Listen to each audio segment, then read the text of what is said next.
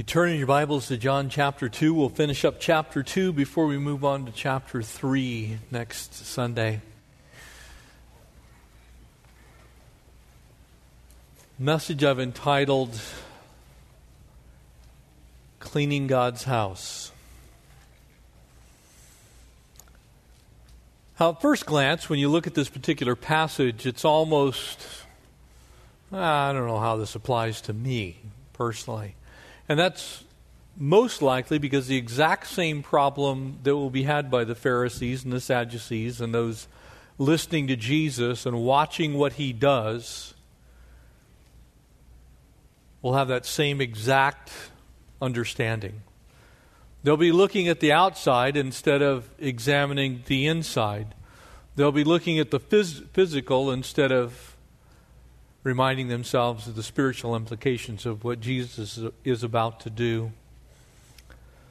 As we turn our attention to the Word, would you join me and let's pray and ask God to speak through the power of His Word. Father, again, we are grateful that we now relate to you by grace and through faith.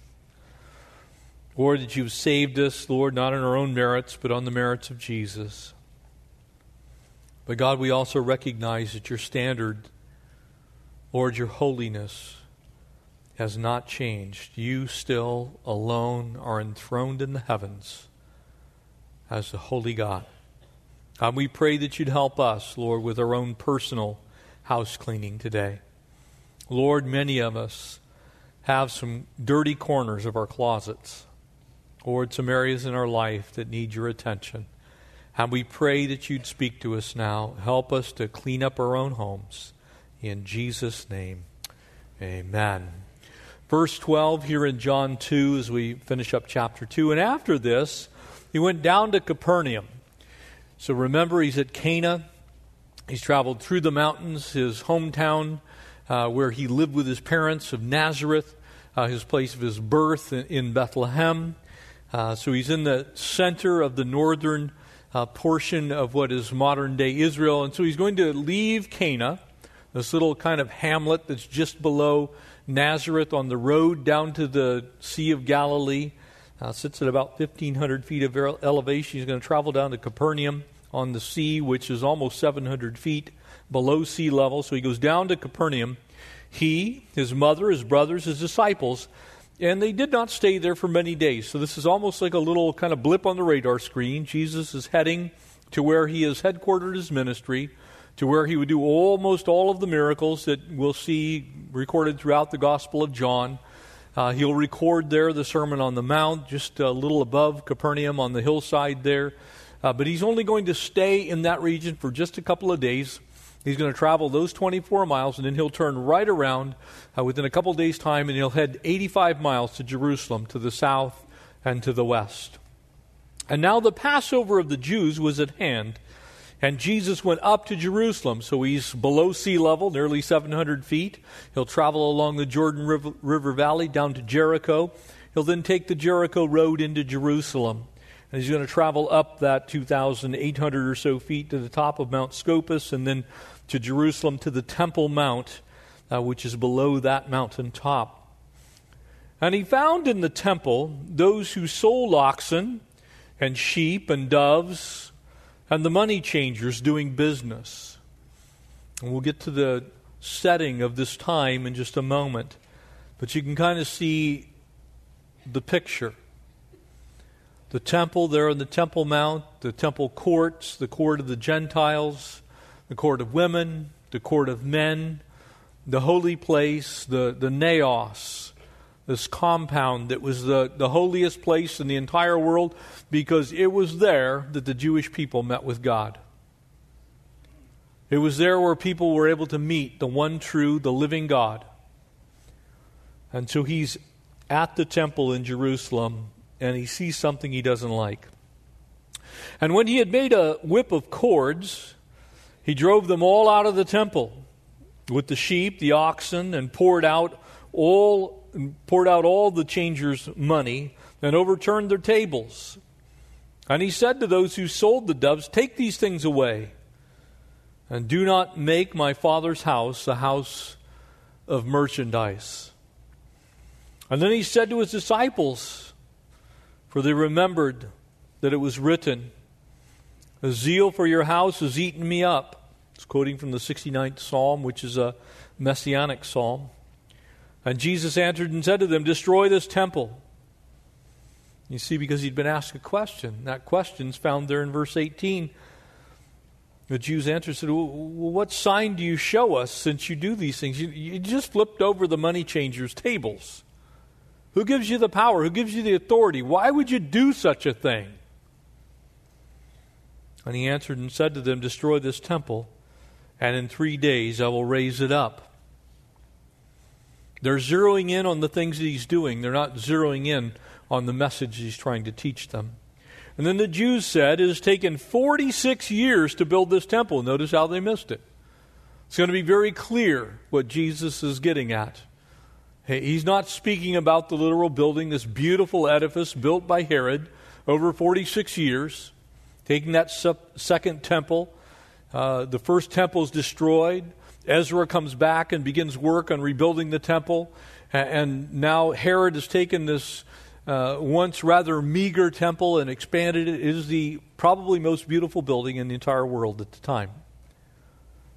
And so they're looking at this building. Jesus is standing right in front of it, no doubt in the court of the Gentiles, because that's where this takes place. And you'll raise it up in 3 days? You, by yourself? But he was speaking of the temple of his body. And therefore, when he had risen from the dead, which obviously is going to be later at the end of this book, his disciples remembered that he had said this to them, and they believed the Scripture and the word which Jesus said. So here in these verses, first we have to have the cultural context. And as you look at this time that Jesus is referring to, the temple and the temple compound, the whole holy place, known as the Naos, was not just this building, though there was a central building, and in it, that building divided into two places. One, the holy place, which contained this giant candelabra on the left-hand side, this giant menorah. There was a giant curtain that stretched across the Holy of Holies, dividing it from the holy place, and in front of that was an altar of incense that would burn continually, a place where prayers were offered, holiness was expected. And as you came in through the door, on the right-hand side, there was a table, and on it 12 loaves of bread, one for each of the 12 tribes of the children of Israel. But Jesus wasn't just talking about the building. He wasn't talking about the court of sacrifice, which would have been outside of the doors of the main building. There, the bronze laver filled with water for cleansing, the sacrificial altar where all the burnt sacrifices took place. He wasn't talking about the court of men or the court of women. He's out in the court of the Gentiles, which was the only place in the whole compound where you could go if you were not a Jewish person. And it was there that the Jewish people had an opportunity to introduce those who came to the one true God. And so it was there in that place that Jesus finds these money changers. You see, to pay the temple tax, to go into the courtyard, to offer a sacrifice, to give something to the priest, to offer up before the Lord, you needed to have the right animal, you needed to have the right kind of money. And so what had happened was people had actually set up a form of business right smack dab where the Lord's holiness should have been the only thing that they saw. Exchanging money, selling animals, offering to pay for prayers. And Jesus sees this, and he literally flips the tables on them. You see, every Jewish man, regardless of age, so long as he was alive, if he lived in that region, it was expected that 3 times a year he would travel to Jerusalem. One of those times would be Passover, the other would be Pentecost, and then finally the Feast of Booths, or the Feast of Tabernacles. So the people were constantly coming, and it was a very lucrative business. because people had to come to the temple. It was the only place that God met with them. But what they failed to recognize was God wasn't looking at the outside of the building. God wasn't concerned with this giant edifice that was this huge temple. He wasn't looking at the gold-gilded exterior. He was looking at the interior. And what no one was told that was inside of the Holy of Holies, there had not been an Ark of the Covenant for nearly 700 years. When the children of Israel were taken away into captivity, those goods were stolen by the Babylonians. There was no mercy seat. There was no Ark of the Covenant. There was no Aaron's rod that budded. There was no pot of manna. There was no presence of the Lord. But it sure looked good on the outside. Many people come to church hoping that God will only look at what's on the outside. All that was inside of the Holy of Holies was a rock about that high. That same rock still exists today. It sits underneath the dome of the rock on the Temple Mount.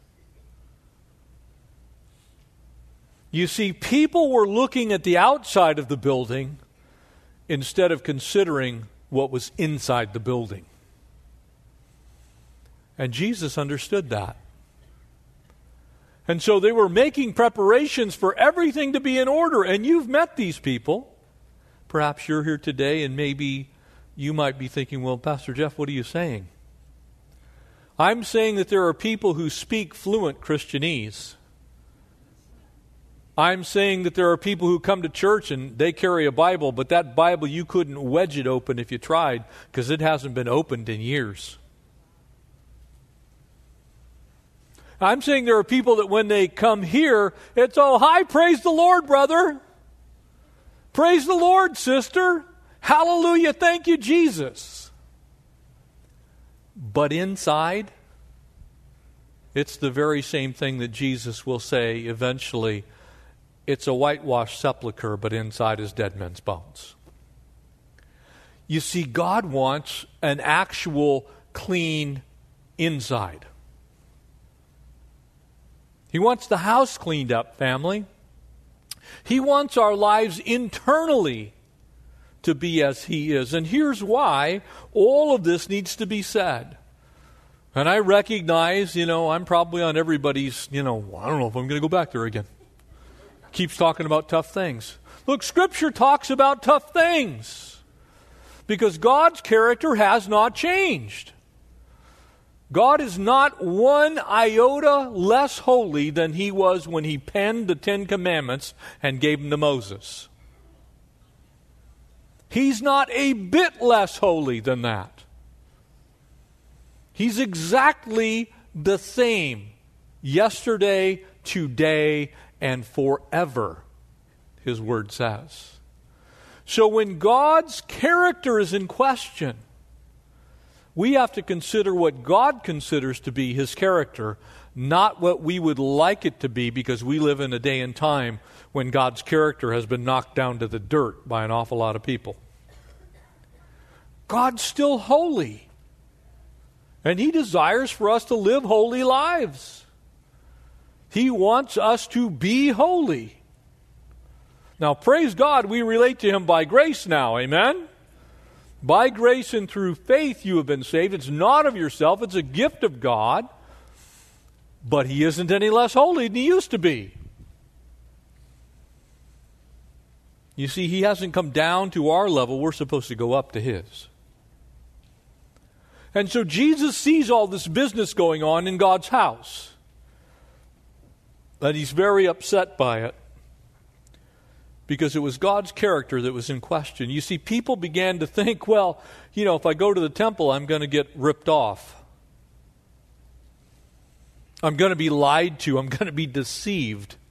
And so those unbelieving Gentiles who did not believe in the one true God were coming in believing they were going to find holiness. Instead, they found a bad deal on an ugly dove. 1 Peter chapter 1, verse 13 puts it this way for us right now today. Therefore, gird up the loins of your mind and be sober, and rest your hope fully on the grace that is to be brought to you at the revelation of Jesus Christ. You see, you were saved by grace. The revelation of Jesus came into your life, and you became a child of God.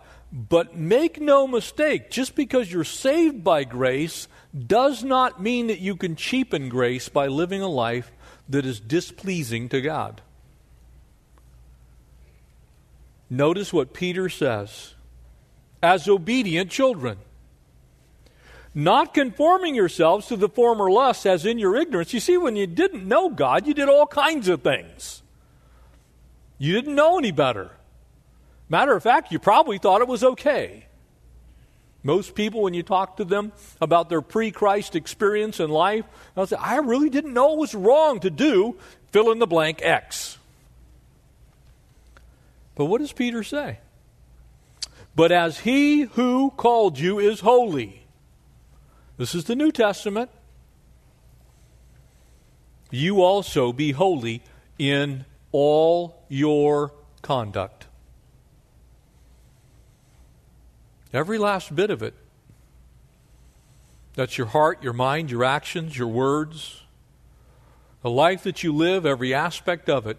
Every corner of your house. Because your body is the temple of the Holy Spirit. Amen? Every corner of your house is supposed to be clean and holy. And you also be holy in all your conduct, because it is written, be ye holy, for I am holy.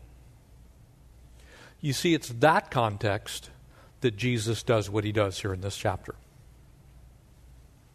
He doesn't come in and go, well, a little bit of dirt's okay.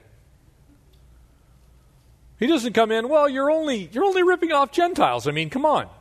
The reason God created Gentiles was to pay retail.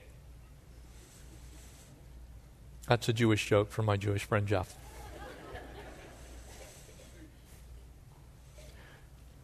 You see, there are a lot of things that you could look at and go, well, come on. I'm 87.4% holy. That's a pretty high, that's an A. Grade on a curve, that's an A. I must be holy. No, holiness is relative to God's character and God's nature. It is what He decides, not what we decide to bring it down to. It's what He actually is. And He's 100% holy, and we're supposed to be 100% holy. Not 94.6, not 98.7. We're supposed to shoot at, try and be 100% like He is.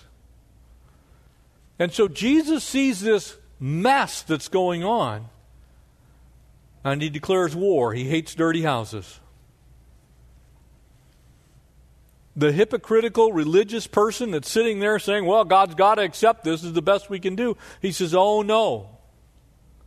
This is God's house, and we need to treat God's house like God's house. And then He makes sure that they don't misunderstand what He's talking about. And He says, I'm not actually concerned about the building. So if you want to know what house I'm really talking about, I'm talking about the house that is my body, because you're going to be part of it, because now you are in Christ. Amen? And Christ is in you. The very name that you bear as a Christian means little Christ. It means a small image of the big one. It means that as we wander around and people find out we're Christians, our actions are supposed to always point them towards Christ. Now, before anybody loses hope right now, remember that these things are not done in your own flesh, nor by your own ability. But because we now have the true and the living God dwelling in us, we are capable, because we can do all things through Christ who strengthens us. Amen? And without Him, we can do nothing. Amen? So it really is on Him, but we have to say, Lord, you can clean my house. Now, if you have dogs, we have a couple of Labradors, and I don't know how it is you have a dog that weighs 75, 80 pounds, and they can produce 400 pounds of hair, but they can. And so you can take your Swiffer and you can wander around. You can follow them actually all day and just get your dustbuster out and suck it up. But what will happen is you'll open a closet that you haven't opened in a week or so, and there in the corner is enough hair to make a garment. And the reason that is because you weren't looking in the closet. You were okay with people coming through the front door and looking at the rest of your house and seeing that, wow, it looks pretty clean. God cares about your closet corners. God's concerned with your windowsills. You ever met one of those people that actually have one of those homes where you go looking through, you know how it is. You walk over to their house and go, oh, it looks pretty good, but you check their windowsills. Yeah, I can see you guys do it too. You kind of want to see if the whole house is like that. God's looking at your whole house. Every little thought, every little motivational factor, every action, every word. He wants your whole house clean. He wants your whole house to match up to His status.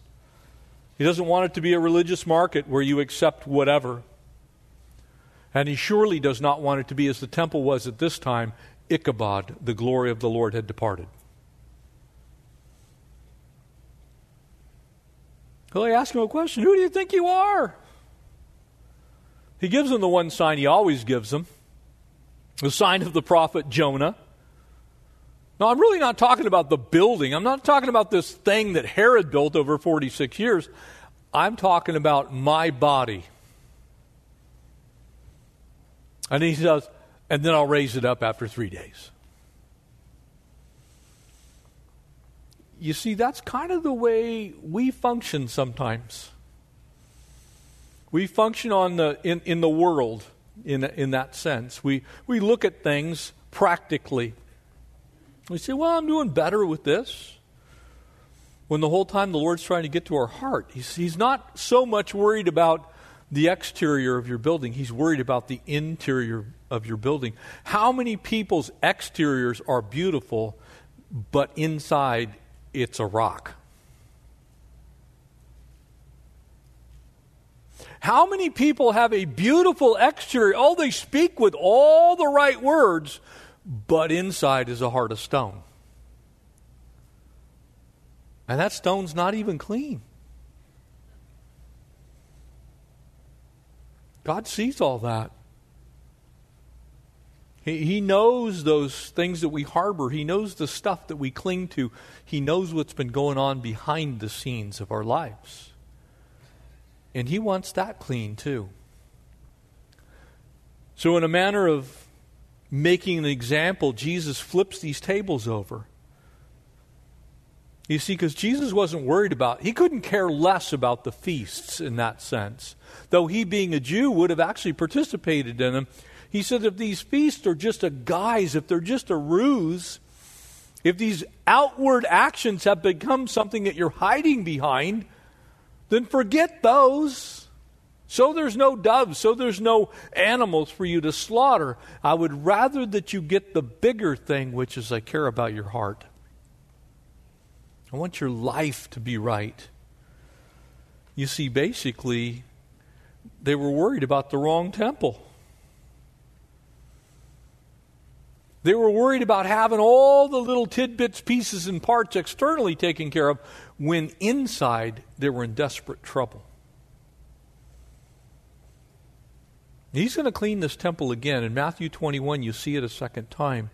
And I want you to think on that for a second, because it gives us a little insight as we wrap up in a little bit.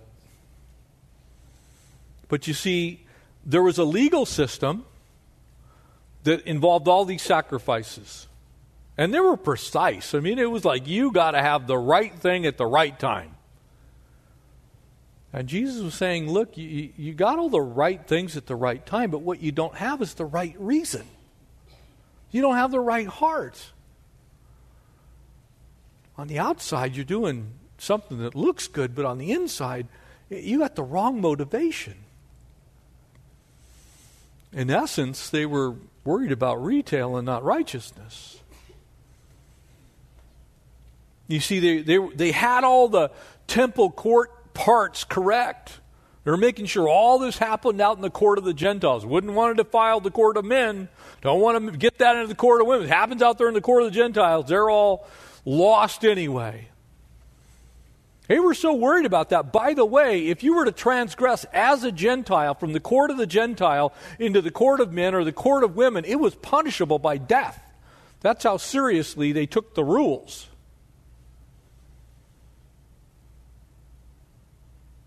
But Jesus couldn't have cared less about the rules. He was worried about their own personal righteousness.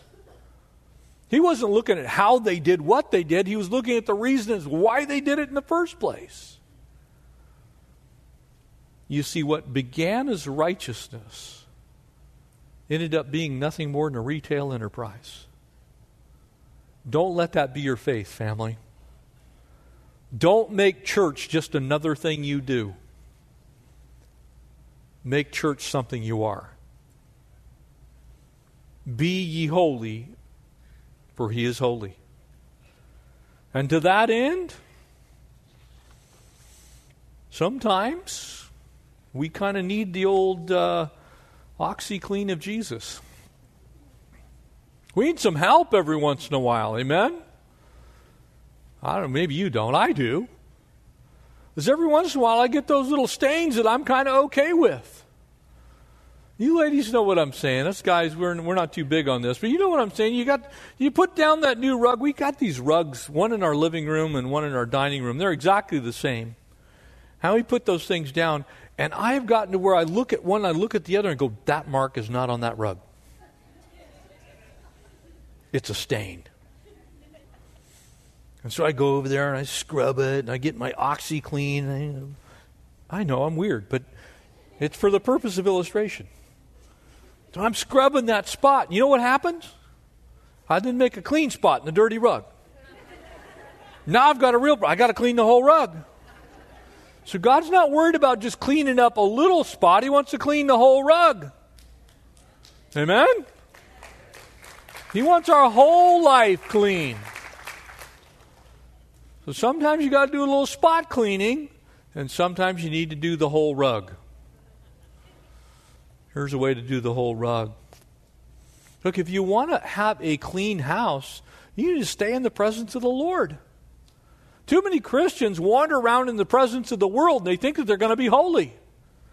You are not going to be holy. I'm watching the Dodger game. Go Blue. I'm watching the Dodger game and I'm like, honey, give me the remote because I got to turn all the commercials off when they come on. It's like, I don't want to see this stuff. I'm just trying to watch a baseball game.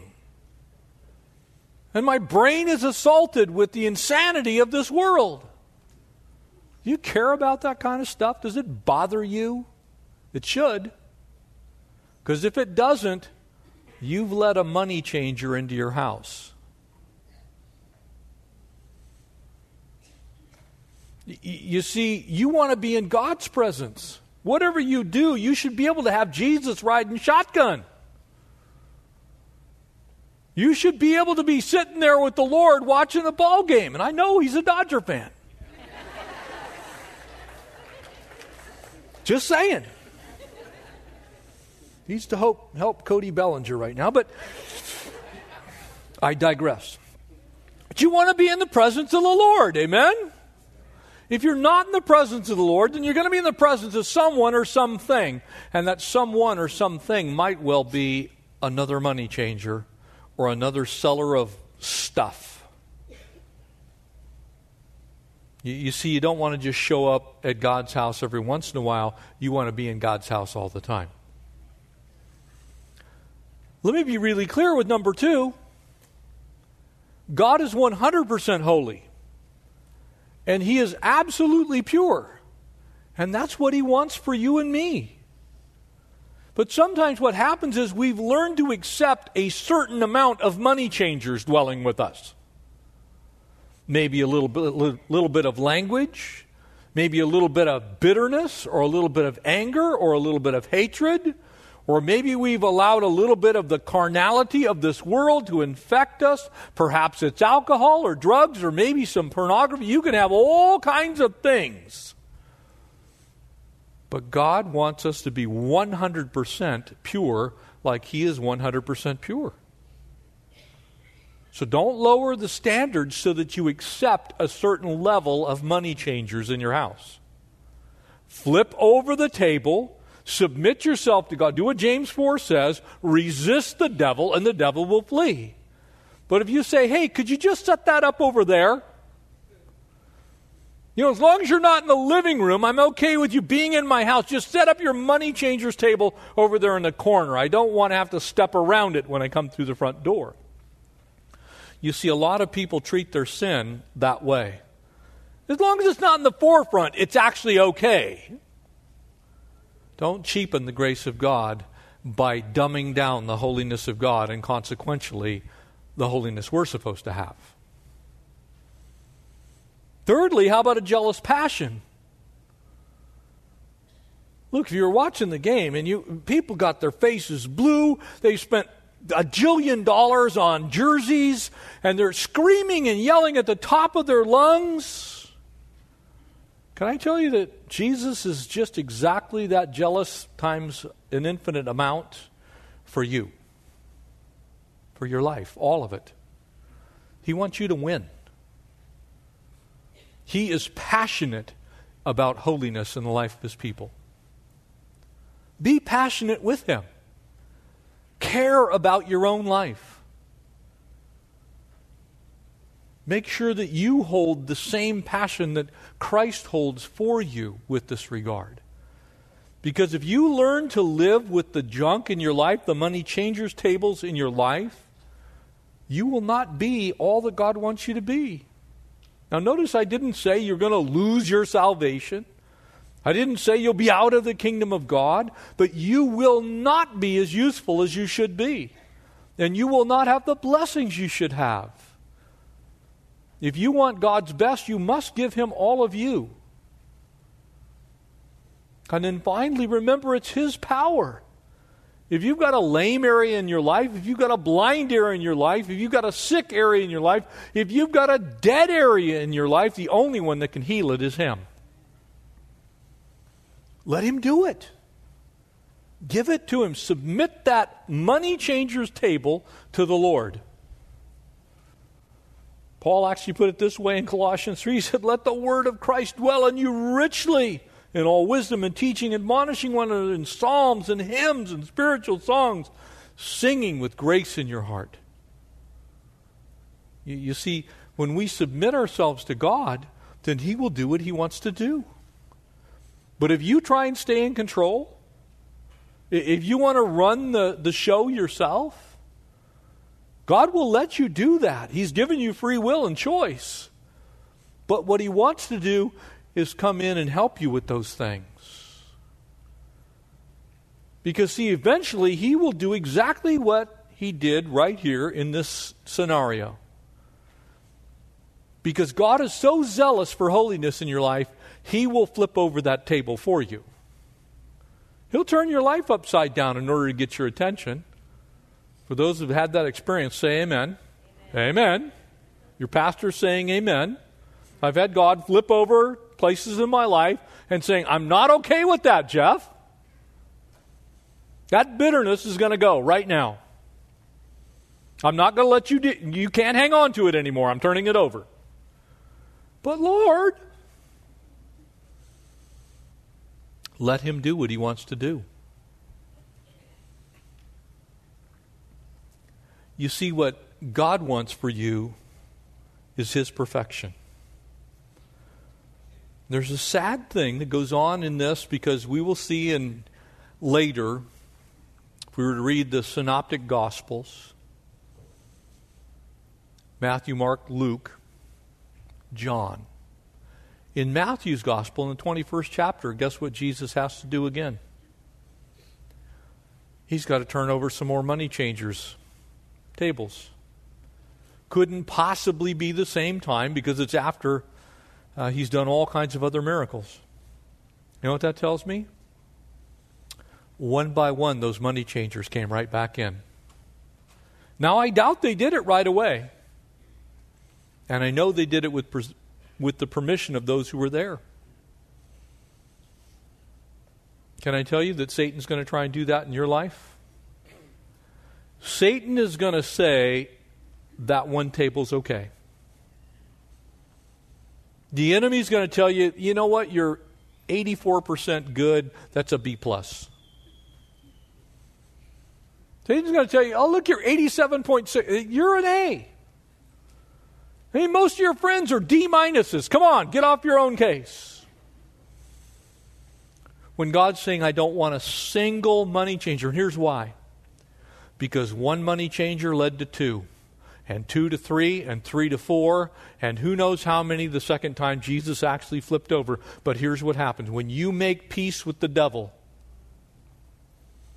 you can count on more of his minions coming into your house. So when you give in to alcohol, you're likely to give in to pornography and an illicit sexual relationship and drugs. When you give in to thievery, you may give in to anger and murder and bitterness. You're going to allow the enemy to bring the money changers' tables right back into your house to where either you will have to flip them over again or Jesus will do it for you. You don't want that. I don't want that for you. God is zealous for us to take care of his house. Let's make sure we do that. Let's make sure we've flipped over the tables. Let's make sure that we've made sure there's no one setting up in our living room. That there isn't anything that is there that shouldn't be there. You know, the secret to all this is don't get dirty in the first place. Resist the devil, and he will flee, James 4 says. The reason being, God wants a clean house.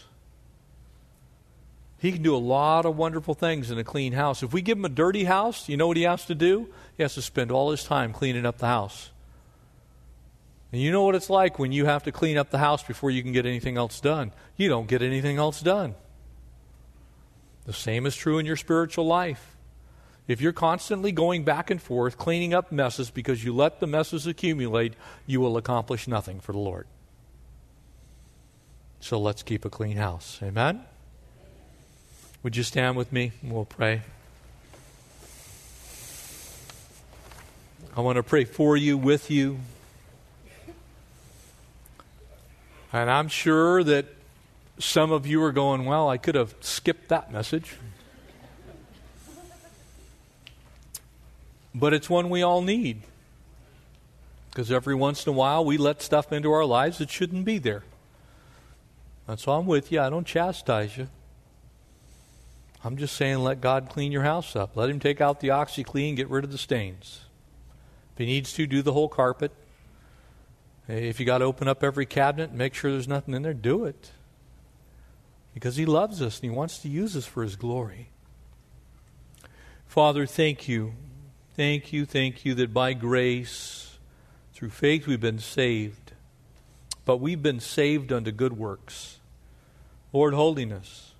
And we pray that just like the high priest of old, Lord, we could have on our foreheads holiness unto the Lord. Pray that you would bless us.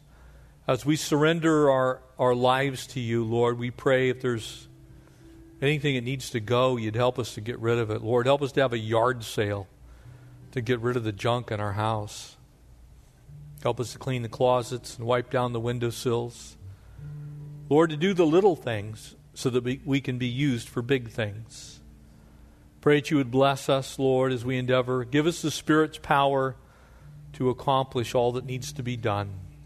We bless your name for being kind and gentle. Help us to live lives that look a whole lot like Jesus. It's in his name we pray. Amen.